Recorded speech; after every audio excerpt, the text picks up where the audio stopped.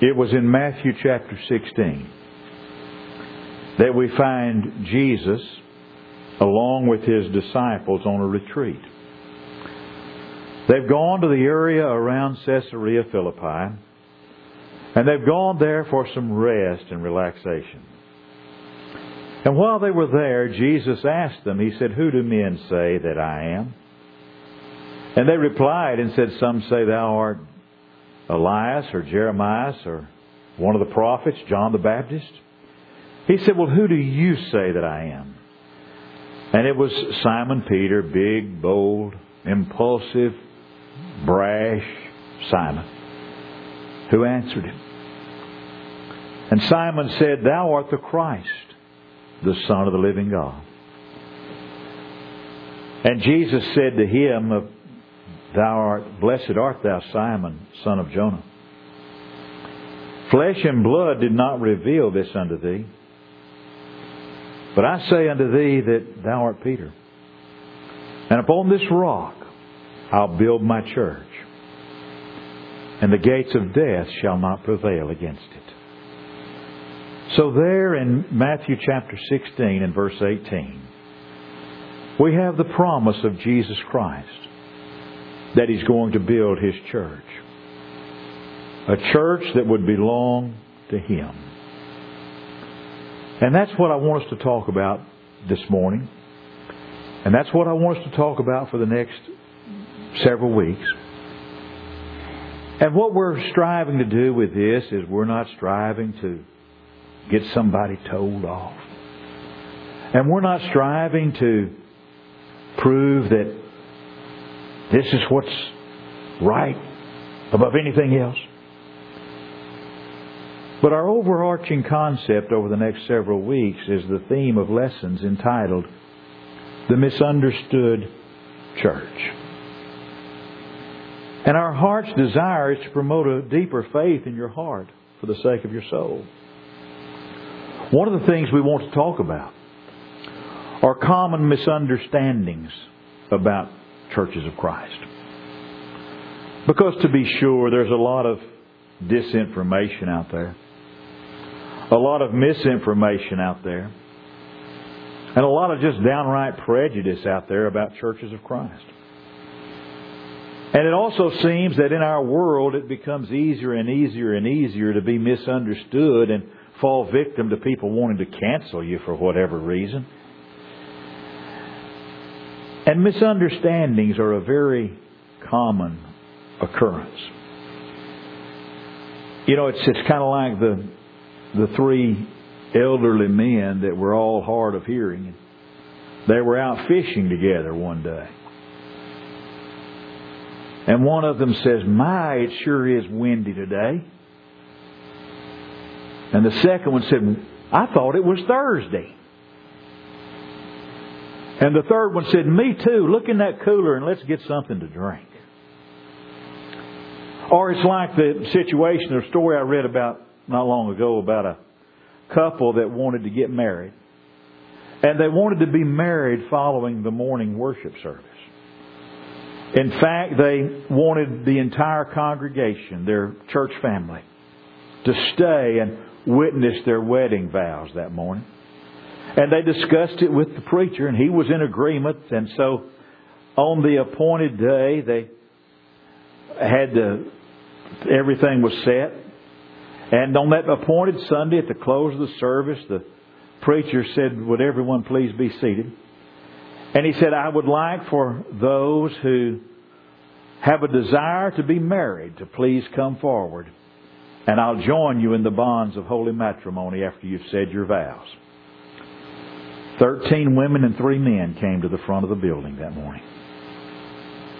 Now, admittedly, those types of misunderstandings are humorous. And those types of misunderstandings actually don't amount to anything. But when people come to misunderstand the church, the greatest institution on the footstool of God, the institution the Bible tells us Jesus purchased with His own blood, then it becomes a very serious matter. You see, history is red with the blood of those who've been horribly persecuted by those who did not understand. Sometimes people talk about Jesus as being the misunderstood Christ. And I believe that to be very true. Throughout His life and even in His death, Jesus was misunderstood. You recall the day that He died on the cross? Out of His terrible agony on the cross, Jesus said, my God, why hast Thou forsaken me? That's in Matthew 27, verse 46. It would seem that anyone would understand those very simple words. And yet some around there said, well, He's calling for Elijah. On another occasion, Jesus was misunderstood about the temple. He said, destroy this temple and I'm going to build it back in 3 days. They thought it was blasphemy. It took years to build the temple. Jesus was talking about the resurrection of His body. He wasn't talking about the literal temple that existed in Jerusalem. But when we think about that, it should not surprise us that the church is misunderstood today. It was misunderstood in the days of the apostles. Acts 28 verse 22 tells us it was the sect everywhere spoken against. If they had not misunderstood it, they would not have referred to it as a sect. And just as they referred to it as a sect in the first century, it's only been just a few years ago that when Matthew Winkler's wife shot him, which caused every gospel preacher since then to sleep with one eye open. But Nancy Grace on her national television program referred to Churches of Christ as a cult. You see, there's misunderstandings there. People misunderstand the nature, the mission, and the destiny of the church. There are many in our day and time who misunderstand the church. And there are numerous misconceptions, and I've heard most of them in my lifetime, about churches of Christ. You see, for a lot of folks today, the main thing that matters in a church is it warm and welcoming? Does the service bring me pleasure? Is it emotionally uplifting? Is the church making an impact for good in the community? And if a church passes those 3 tests, then everything else, as well as teaching, is largely irrelevant. But beloved, I want to say this kindly and lovingly and emphatically. I believe that what is taught is important and it matters. If I believe what a church is teaching is right, then I want to move on to those other considerations like warmness and welcoming and uplifting and edifying and making an impact for good in the community. But if the teaching's not right and in harmony with the Bible, then other things are unimportant. Now, all of that said, I do not presume this morning to speak for every member of every Church of Christ on the footstool of God. I don't speak for every congregation that calls itself a Church of Christ. I don't speak for every congregation in Shelby County that calls itself a Church of Christ. I speak for myself. And I speak for the Center Church of Christ that meets at 110 Hurst Street in Center, Texas. And I want to emphasize this as much as I possibly can. Because we lose sight of the fact that we are not actually a denomination. Because there is no national headquarters on this earth. If you were to go on the internet today and do a Google search for national or international headquarters of Churches of Christ, it would come back and say results not found. So therefore no one can represent the beliefs and practices of Churches of Christ in any official way. Every congregation is autonomous and stands alone. And no congregation has jurisdiction or authority over any other congregation. To be quite honest, churches of Christ are different from other church groups. Stay with me. That does not mean that we think we're more zealous than other religious groups, because we're not. It does not mean that we think we are more passionate about serving God than others are. We don't believe either one of those things. Not one bit. When I say we're different, we do not consider ourselves to be more sincere, more devoted, or more dedicated in our desire to obey God than other people are. And it does not mean that we are more Christ-like in our thinking and actions than those in any other religious groups. We know none of those things are true. When we say we're different, we're talking about the difference of a radical idea. We are a product of what is referred to as the Restoration Movement. Most church-going folks today have heard of the Reformation, or the Protestant Reformation as it's referred to sometimes, or sometimes it's referred to as the Great Reformation. It swept through Europe in the 1500s. And I think that most all church people have heard of the man who's usually credited with starting that Great Reformation or Protestant Reformation. He was a man by the name of Martin Luther. And the term Reformation is used to describe the movement that Luther created, because the goal of men like Martin Luther was to reform the Catholic establishment of their day. Because Luther and others in the 1500s viewed the Catholic establishment as corrupt morally and doctrinally. And so because of this, Luther, along with others, Zwingli and some others, felt that it needed to be reformed. And the Reformation movement of the 1500s was a huge step in the right direction. But it fell just a bit short of its ultimate goal. And what we do in churches of Christ is take that idea of reformation a step further. We embrace the idea of restoration and claim to be part of a restoration movement. Because our goal is actually to restore the church in our day and time to the way it was in the time of Christ. And it's a continuing process. Our goal is to restore the beliefs and practices of the church as found in the New Testament. From time to time you hear someone say that they're looking for a church home. And they say they're looking for a Bible-believing church. In other words, a church that believes the Bible is literally God's Word to man. A church that believes the Bible is the ultimate authority for life. Churches of Christ are Bible-believing churches. But most of us are not satisfied with just being Bible-believing churches.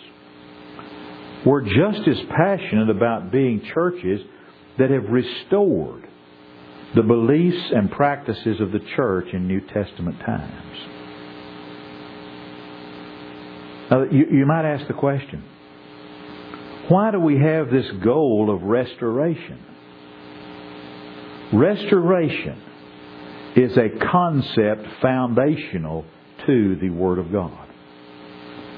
God has always given His people instructions for life. It doesn't matter whether we're talking about Israel of old or the church of the New Testament. God has always instructed people how they are to be organized and how they're to be governed. He's instructed people how they are to approach Him. He has instructed people how they are to worship Him. He's told His people how they are to live morally and ethically. And it's also a well-established fact that God demands complete obedience. God does not tolerate men and women trifling with His Word.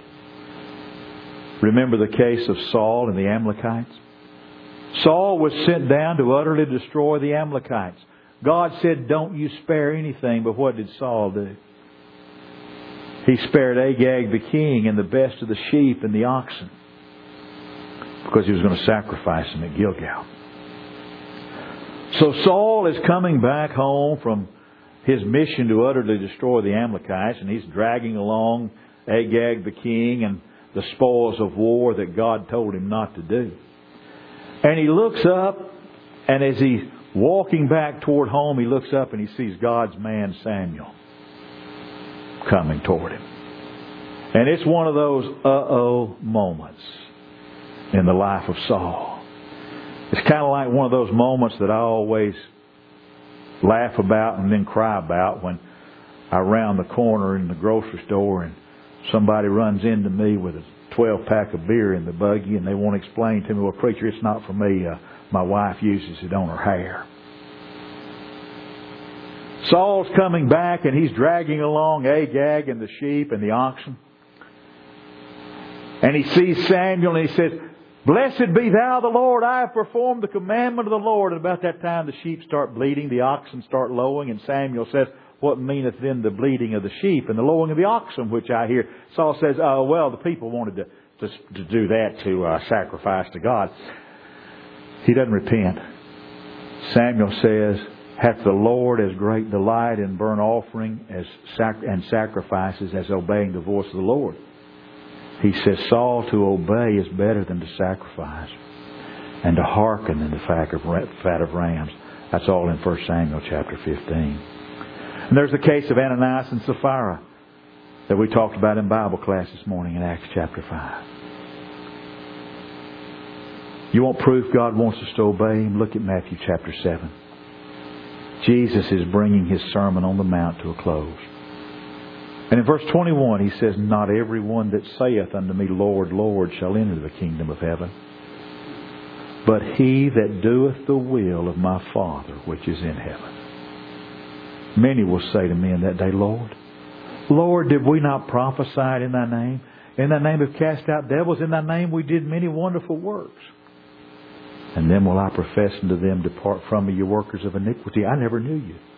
Listen to what Jesus said. Everyone that heareth these sayings of mine and doeth them shall be likened unto a wise man that built his house upon a rock. The rains descended, the floods came, the winds blew and beat upon that house, and it fell not, for it was founded upon a rock.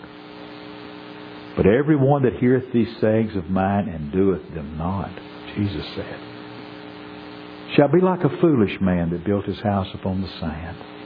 The rains descended, the floods came, the winds blew, they beat upon that house, and it fell. And great was the fall of it. When the teachings of God are lost, we feel that God wants those teachings to be restored. Or said another way, God wants His people to start doing again what God told them to do in the first place, what He told them to do originally. There's a classic example of this over in Nehemiah chapter 8 over in the Old Testament.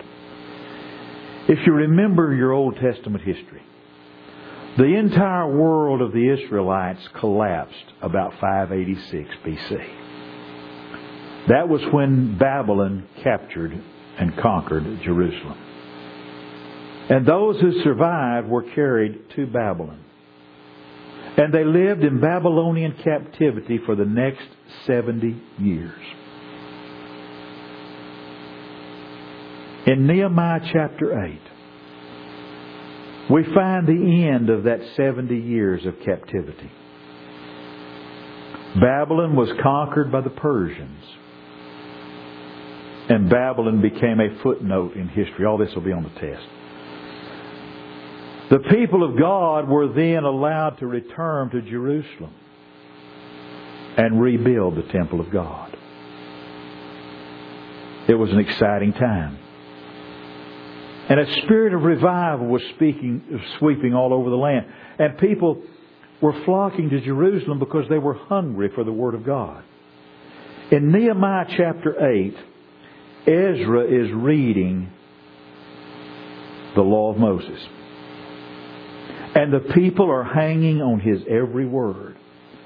Actually, if you go back and you read the book of Nehemiah and you read that part of it, it says that Ezra read the Law of Moses from morning until midday. And that's several hours that Ezra spent reading the Word of God. Imagine that. Sitting and listening to someone read God's Word for several hours. Folks get upset and fidgety if a sermon lasts more than 25 minutes. But I want you to take a look at verses 13 and 14 in Nehemiah chapter 8. On the second day, were gathered together the chief of the fathers of all the people, and the priests and the Levites unto Ezra the scribe, to understand the words of the law. And they found written in the law which the Lord had commanded by Moses, that the children of Israel should dwell in booths in the feast of the 7th month. They discovered something there. They discovered that God had commanded them to live in temporary booths, or actually in huts made of tree branches, during the festival that was known as the Feast of the Tabernacles.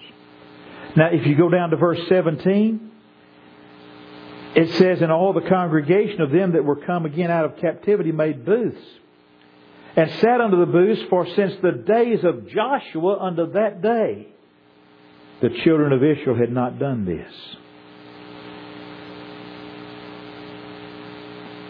For almost 10 centuries, since the days of Joshua, the children of Israel had not dwelt in these huts made of tree branches during the Feast of Tabernacles. Now, the reaction of those people in that far-off day is hard for people in our sophisticated 21st century to comprehend. It's, as we would say, hard to wrap your head around it. Because apparently no one in that group in Israel that day said, well, that's just no big deal. We're observing the Feast of Tabernacles. That's what's really important. Apparently no one said, well, if this hut thing was that important, don't you think folks would have been doing it for the last 1,000 years? Nobody said, really, since nobody's been doing it for the last 1,000 years, that ought to tell us there's no reason to sweat the details. Evidently, no one said, well, before we rush into this hut thing, let's ask ourselves if this is really a salvation issue. And no one apparently said, well, let's don't get all legalistic about this thing. In that far-off day, when the people of Israel that had been in Babylonian captivity for 70 years, when they saw what was going on, they were committed to obeying God. And they decided that they would get started building huts. I want you to read with me from Nehemiah chapter 8. And I'm going to read verses 15 through 17. And so it'll be a little clearer and a little plainer. I'm going to be reading from the English Standard Version. And that they should proclaim it and publish it in all their towns and in all Jerusalem. Go out to the hills and bring branches of olive, wild olive, myrtle, palm, and other leafy trees to make booths, as it is written. So the people went out and brought them. and made booths for themselves, each on his roof, and in their courts, and in the courts of the house of God, and in the square at the water gate, and the square at the gate of Ephraim. And all of the assembly of those who had returned from the captivity made booths, and lived in the booths. For from the days of Joshua the son of Nun to that day, the people of Israel had not done so. Listen to it. And there was very great rejoicing. That, folks, is an example of restoration. Restoring God's commandments. There's another example from 2 Samuel when David is moving the Ark of the Covenant back to Jerusalem. But I'm not going to go into that one this morning because I don't want to get everyone to get too fidgety because we're going too long this morning. Here's the point. The point is this. Restoration is important. That's what they did in that far off day when they came from Babylonian captivity. Attempting to restore God's original way of doing things is important. You see, we believe the Bible, the New Testament, contains a general pattern of beliefs and practices. Beliefs and practices that God expects every local church to follow. Having said that, don't take your New Testament and start looking through it for the place where all the details of that pattern are spelled out for us. Because there's no one particular place you're going to find in the index where they're all neatly laid out in order. The pattern is found in the overall teachings of the New Testament. And most of us believe the New Testament contains a general pattern for every local church to follow. And that's what we're committed to doing, following that pattern. What we want to do is be as close to the church of the first century as we possibly can. And we have a burning desire to follow and conform to that pattern. Our prayer is that those who want to follow Jesus would see the importance of conforming to the pattern. Over these next few weeks, there's so much we want to cover in this series of lessons. So much misinformation we want to try and shed light on.